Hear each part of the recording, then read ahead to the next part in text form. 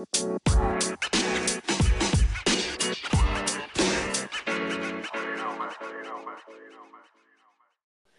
and welcome to On the Battlefield with me, Father Joseph Collins, and my friend, Father Michael Marcantoni, where we are sharing the Christian message of hope and endurance amidst life's suffering and upheaval.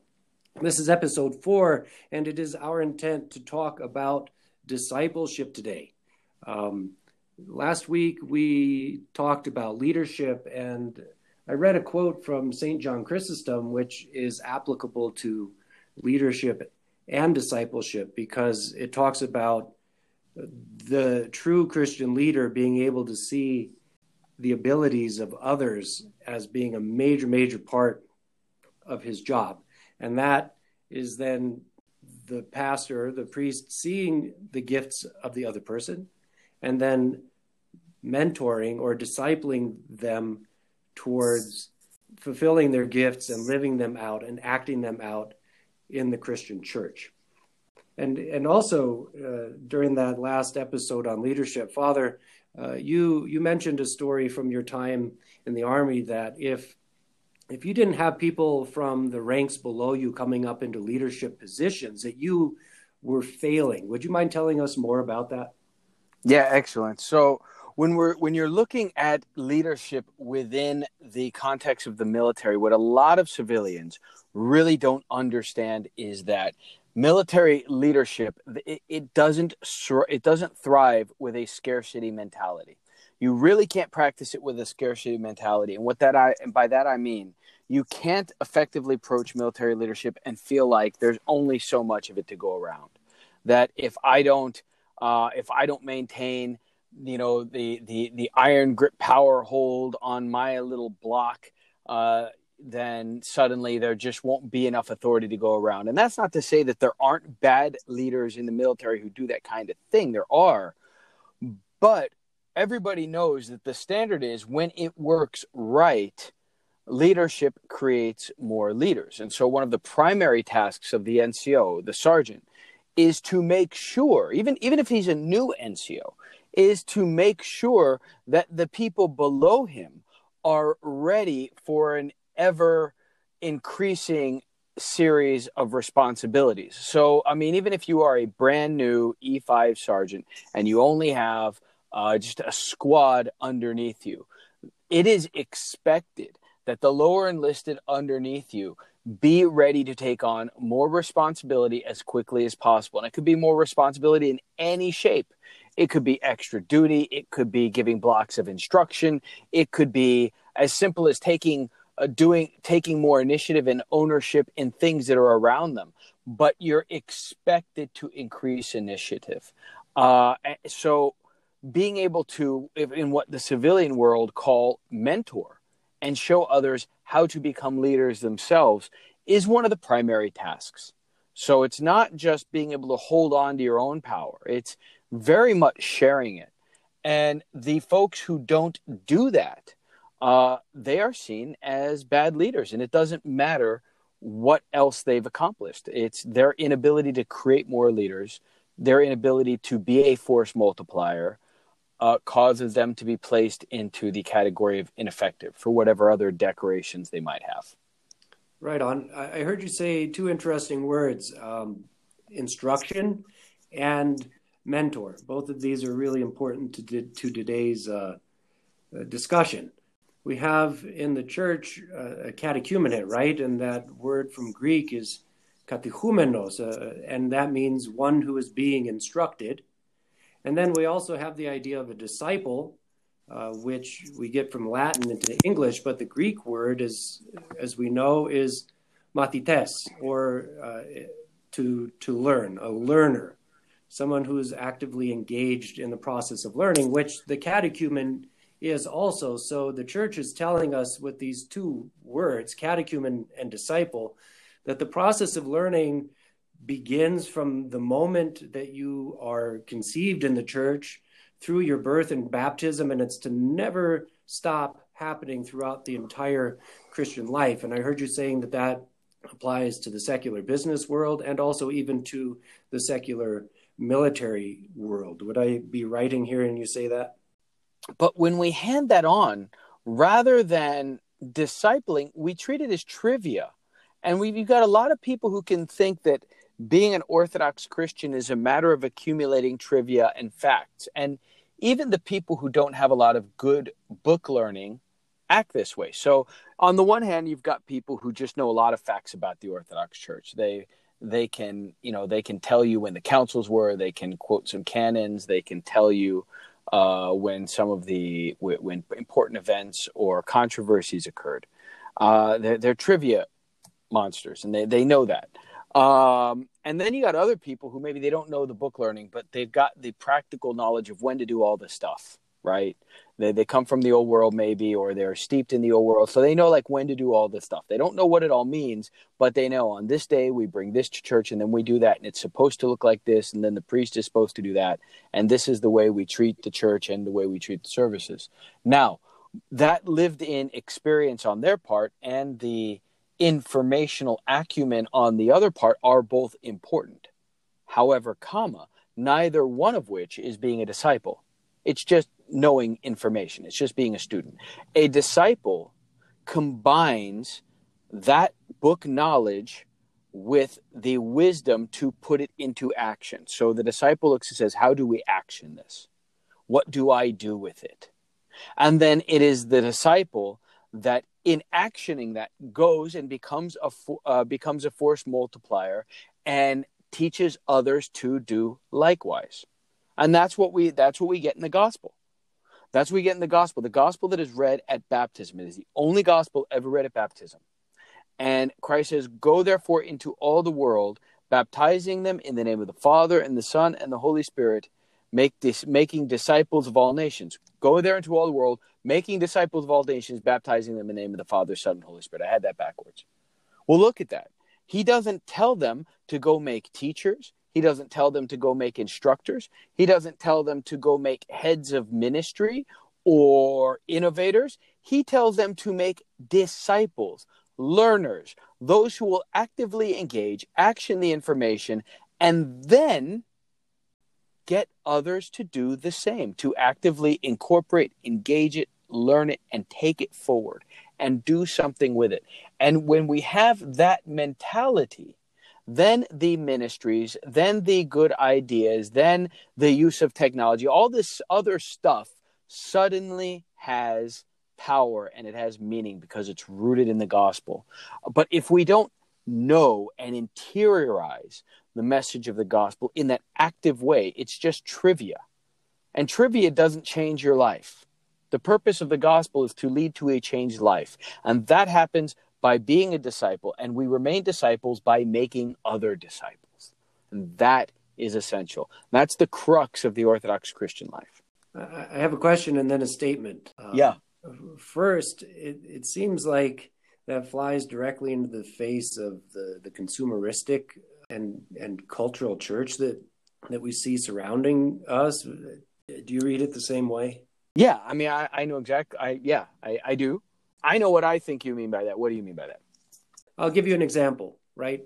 So we have a catechism class, and we were talking about anthropology, and we were talking about the purpose of humanity and how we are a divine reflection, and yet even in our fallenness, we have a responsibility to the hypostases of humanity. In other words, we have a responsibility to each other in our fallenness, and also to worship God as our creator. And during that process, there are a number of people in the room, and one says, this is a really high calling. How in the world do we fulfill such a high calling?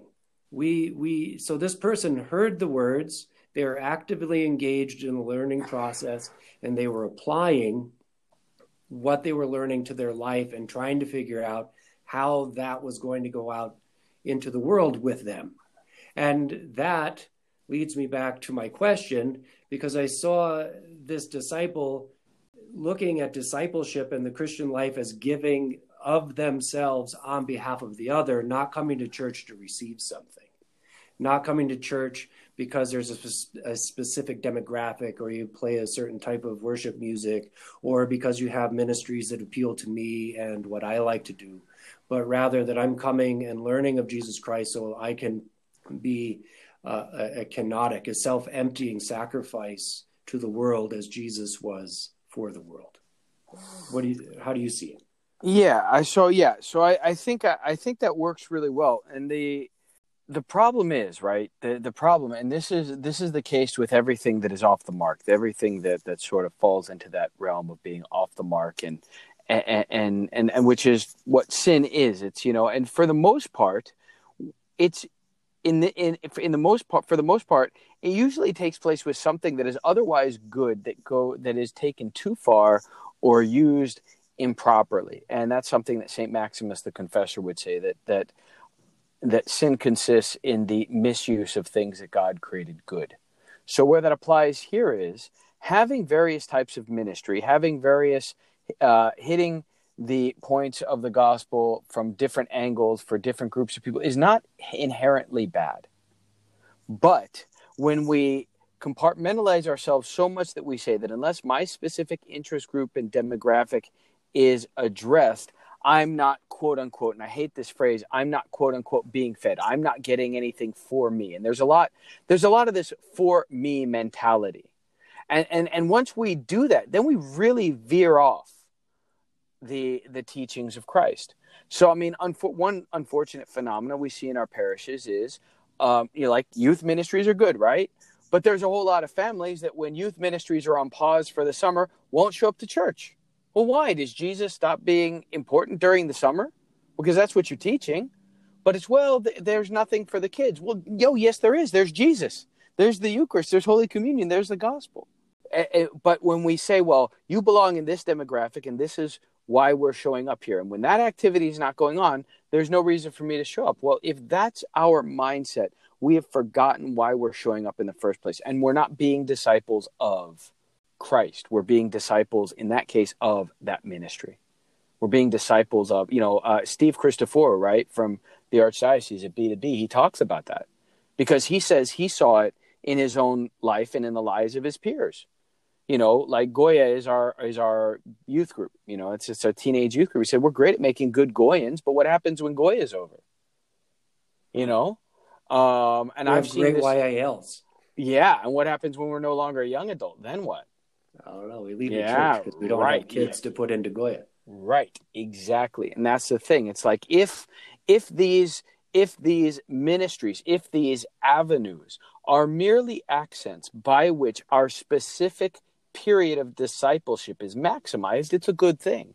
If we're looking and saying, you're a disciple first and foremost of Jesus Christ, and he is really up there on the pattern, and that's why you're here this Sunday, and you happen to be a teenager, and therefore we do have something specific for you, that's a good thing, because you're going to need training and discipleship that's at your level. See, that would be a good use of that. But if we say, because you're a teenager, the only thing that you're capable of accessing and that you really get that's really supposed to connect with you is this. So this other stuff doesn't apply to you. Well, okay. Well, when the one thing that does apply to me is gone, why should I still be here? I mean, we can put the cart before the horse. So the problem isn't having youth group per se.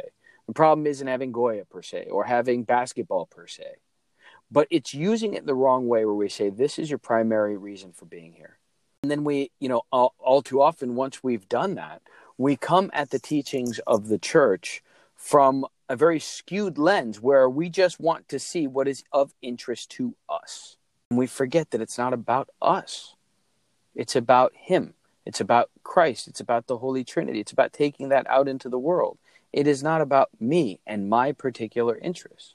The way to do it right, the way to disciple right under those circumstances is to say, first and foremost, first things first, right? A priori. First things first, we are here because we're disciples of Jesus Christ. He is physically up there on that pattern. We are here to live a life in repentance. But it's much easier to sell, as you pointed out, the consumer model. We've got a product here. Come and enjoy the product. And then the people are invited to sort of treat it like customer service. Well, I'm not happy with the service I received. Let me give a bad Yelp review. Let me put in a complaint. Let me write the bishop. Well, why? Because you didn't get what you wanted on your plate. Well, it wasn't for you. It was for Christ. So the consumer mentality it's awful, and it's idolatry because it puts us up as the final arbiter. I mean, how do you decide a priest ministry is good or bad? Well, let me ask you a question. What do you think? What do you think is the most important thing that those individuals can see from you? Like if you're discipling them, and they're learning from your discipleship how themselves to be disciples, what do you think the most important thing that they can see from you is? Because it's like St. Paul says, right? St. Paul actually says something that would sound scandalous if we said it. And he says, as I imitate Christ, so you imitate me. I mean, who among us really has the courage to say that, hey, I'm imitating Christ well enough, you imitate me? I certainly couldn't say that. I don't know anybody who would say that. I think if it was not said by St. Paul in his epistles, we would call it like, it would be like that's blasphemy or heresy, but it's in Scripture, so it's not heresy, it's not blasphemy.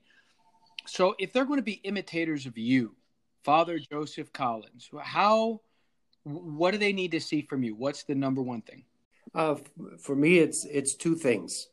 It's the explicit teaching from me, and regarding discipleship, I have one explicit teaching that I, as a priest, understand my priesthood to be first and foremost about making you better than me.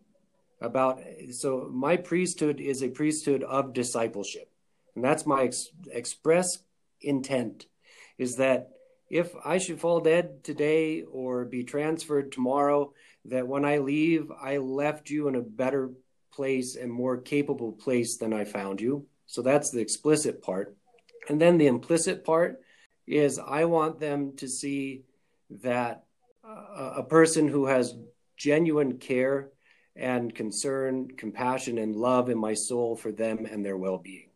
All right. So, like, how is it that you go about doing that? Like, say, what's the biggest item that you let them see in order to get that across? There's been two things in the priesthood, or maybe three, but they're very much connected, that I've seen that has allowed people to connect with me. Those three things are listening, not just hearing you, but like listening to hear, right? Like real listening, telling people that I love them and that Christ loves them out loud, and smiling. A smile will go a long way, especially a genuine smile when you're happy to see someone, or when just that facial recognition of that they're a human being and that they're important. And I think that's such a powerful thing because, our listeners don't, many of them don't know us beyond this podcast, but of the two of us, you're definitely the more lighthearted, the more jovial. I tend to be a little bit overly serious, and we balance each other out that way. But that goes back to your quote from St. John Chrysostom from last week. Because what does your discipleship look like? It looks like leaning into your strengths, leaning into the gifts that God has given you. He's given you a stalwart heart that is also full of joy, and you're using that to your advantage. Well, I mean, that's great. And someone else who I've also known, very good priests, that might not have been their temperament, but they communicated love to their flock nonetheless through their own given personality inclinations and their own given strengths. So that's looking at that and saying, well, what's the best use of this? And in your case, yeah, man, that might be a joyful spirit. That might be smiles. For someone else, it might be sort of that being able to be that stoic rock that everyone knows is there for their support no matter what.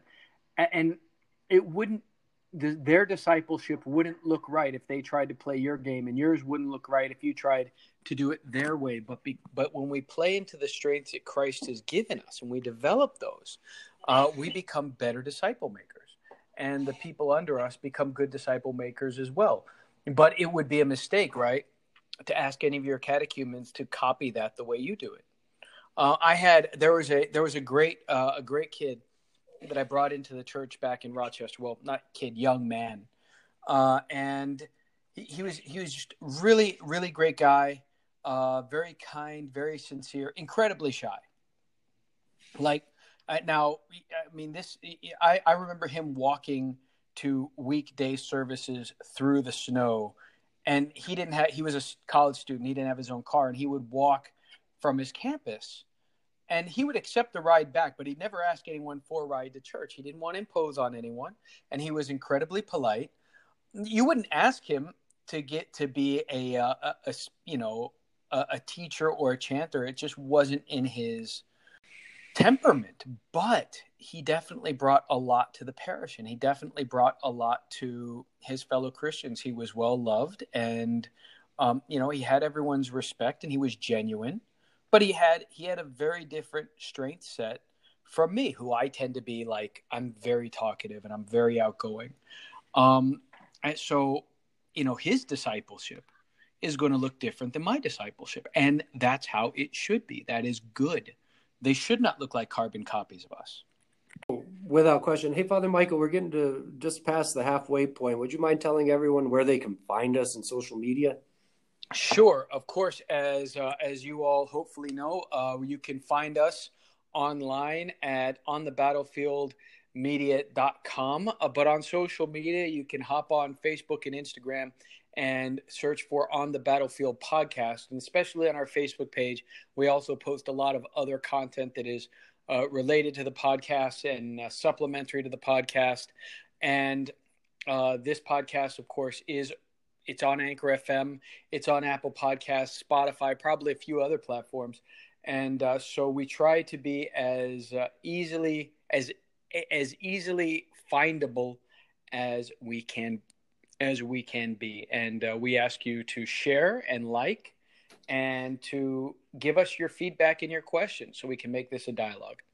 I think one thing that we should probably add here is that discipleship is dynamic. Discipleship is happening within the individual and at the community level. That once we find our strength and once we start to lean into our strengths, as you said, we see that my strengths are strengths, and it might be a weakness in someone else, which calls back to a couple of the first episodes that we had where we talked about our faith and our strengths covering the other person. So my strengths can help someone else who may be weak in that place or doesn't have that gift, but they need it in their lives. So the church and the church community, once everyone in the community has some buy-in and we are making disciples and being discipled, we start to cover each other, and we start to cover one another's weaknesses, and we start to bear, as Galatians 6:2 says, we bear the burdens of the other. And by so doing, we cast out the chaos in life. The Holy Spirit gave us these gifts, and he's saving us, and we're being discipled to be in the image of Jesus Christ. Why? To our own souls and for the benefit of the souls who surround us, to help cast out that daily chaos and to strengthen one another so we can bear up under it, but also see within the suffering and within the chaos the hope that Christ gives us in the resurrection through his holy cross. Well, absolutely. And not only that, but it's by recognizing that we also open up opportunities for others.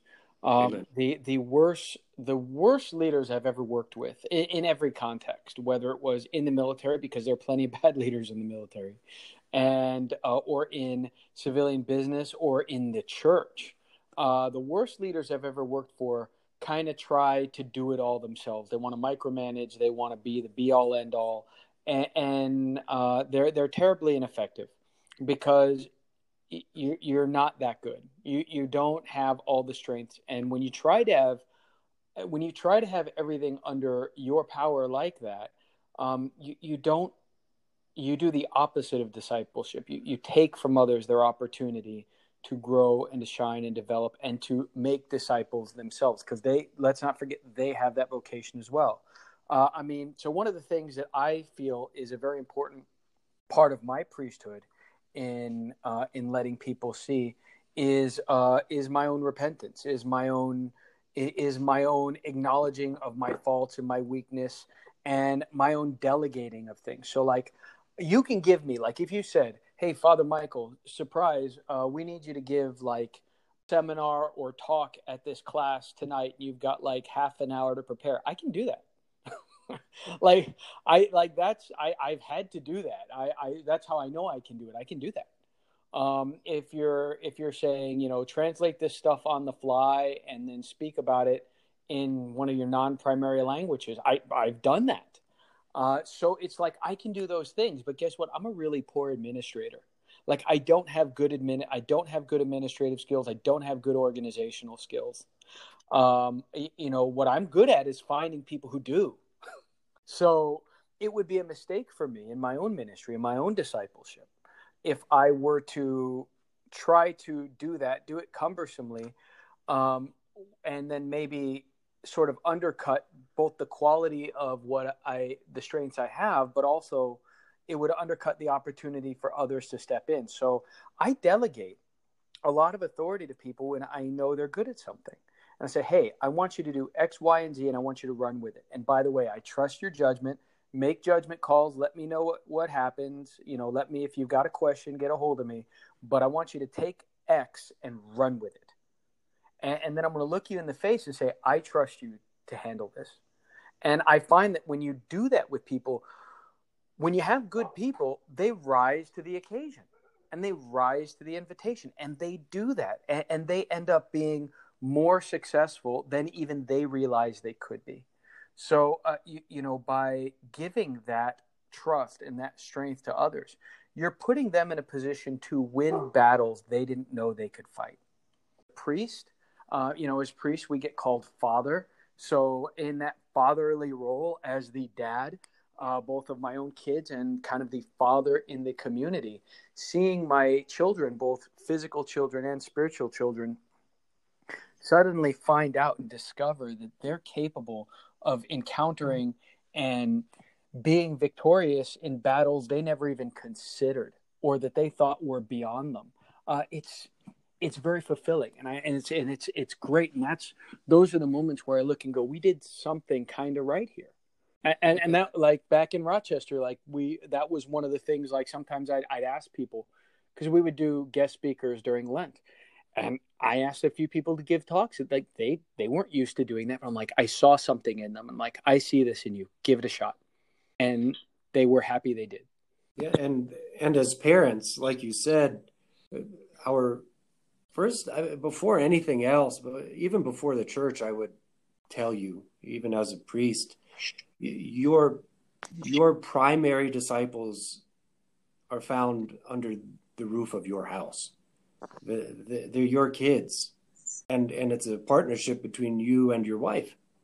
No doubt. No, there's no question of that in my mind. And I think a lot of times priests get that cart backward. I know I do an awful lot of the time.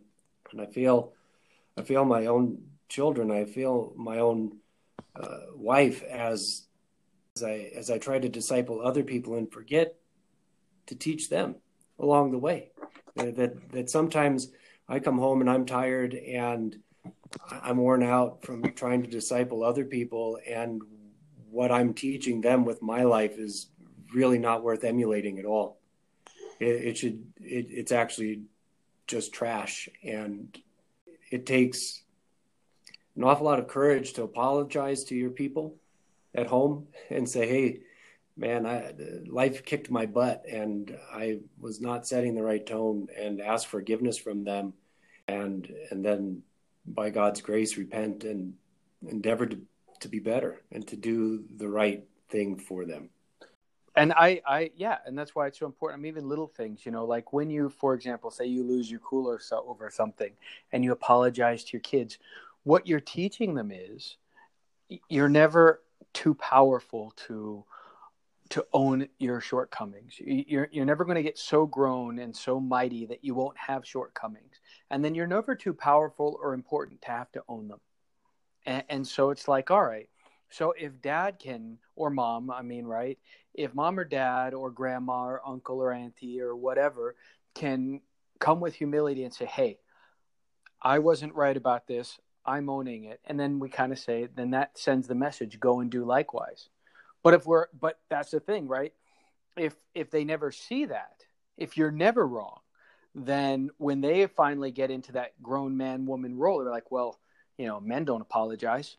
Women don't. I'm sure I'm not bowing to you and apologize. Well, why not? We can disciple people very incorrectly through what we fail to do, what Western theology calls the sins of omission. It's not just what Right. we do; it's what we fail to do. So, and I think we're coming up on time here, but it's worth saying that once again, while a lot of these principles, we're talking about business, we're talking about military, we're talking about all these things. A lot of these principles, yes, can be attained through a certain amount of discipline, but as Christians, there's the added element of God's grace, or the primary element of God's grace. If we try to do these things on our own, it will fall flat. If we try to do these things in a self-sufficient manner, it's going to go nowhere. But if we're putting our trust in God and we're doing the next right thing, and we see him as the primary actor, and we see him as the primary mover, and we are his, what Scripture calls a synergy, his co-laborers, not him being our co-laborer, us being his co-laborer, then guess what? Then it's really his work, and he will bring it to completion. And that's what the Scripture says, that the work that God has begun, he will bring to completion. And I think very often our plans fall flat because we forget that, and we want to bring it to completion. And so Right. we've got to step back and say, God will do exactly what needs to be done when it needs to be done, and he'll do for us what we can't do for ourselves. So it's a tremendous. That's the other end of discipleship, for us to look and go and show people, by the way, we're not the ones running this ship, and he is. And when we look at it like that, well, guess what? Then, your ministry program at the church isn't your program. The youth group at the church isn't your youth group. Your marriage isn't your marriage. It's Christ's marriage. It's Christ's ministry program. It's Christ's youth group. And if it really belongs to Christ, then trust him to get done what needs to get done. And if we don't trust that he'll really do that, then no matter what else we say, we don't really believe he's in charge. And that is a great point of repentance for us in our discipleship, because we get too anxious about the way each of those things have to turn out. Why? Because we don't really believe that he's the one guiding and ruling and in charge of it. But when we start to put that kind of faith there, first off, there's not going to be a shortage for us of work to do. There's going to be plenty. And second, we'll find that he actually is faithful in the things that he promises to do, and it will be better than it could have been if we were really pulling the strings. Amen. So just to clarify, you're telling me that all my anxiety and all the things that I think I can do are just kind of a waste of time? It is an absolute waste of time. That's great to know. So I waste an awful lot of time every day. Thanks a lot. So do I. And one point of clarification, I never said that I was wrong. Okay. I did think at one time in my life I had been wrong, but I was mistaken. I think that being wrong is an awful hard word to accuse me of. And if that's my pride speaking, may God forgive. You were wrong about being right, so you're right about being wrong. Yes, I got you. Okay, thank you very much. So I think we can't end on a better note than what you said. It was incredibly accurate, and may God forgive my stupid sense of humor. But everybody, thank you for joining us today as we talked about discipleship, how we have been discipled in our own lives, how we understand discipleship at home, how we hope to be discipling others in our respective communities and lives. And we look forward to seeing you on the next episode. And we ask that the Lord Jesus Christ, our God, would continue to guide us by the power of his Holy Spirit in the wake of discipleship that is created by his Holy Spirit, that he would bring us to places of confident faith in him, our true God, and that the hope of our souls in that place of expectant and painful hope, that we would remain there and endure and see his triumphant victories in our lives and the joy that can come through faithful obedience. May he be glorified to the ages of ages. Amen. Thank you, Father Michael. Be well out there in the Midwest, kicking butt in the name of Jesus Christ. And I'll try to hold down the fort up here in these 80-mile-an-hour winds at the front range of the Rocky Mountains, sweeping down on the plains. And we'll see you next time. God bless you. May the Holy Trinity.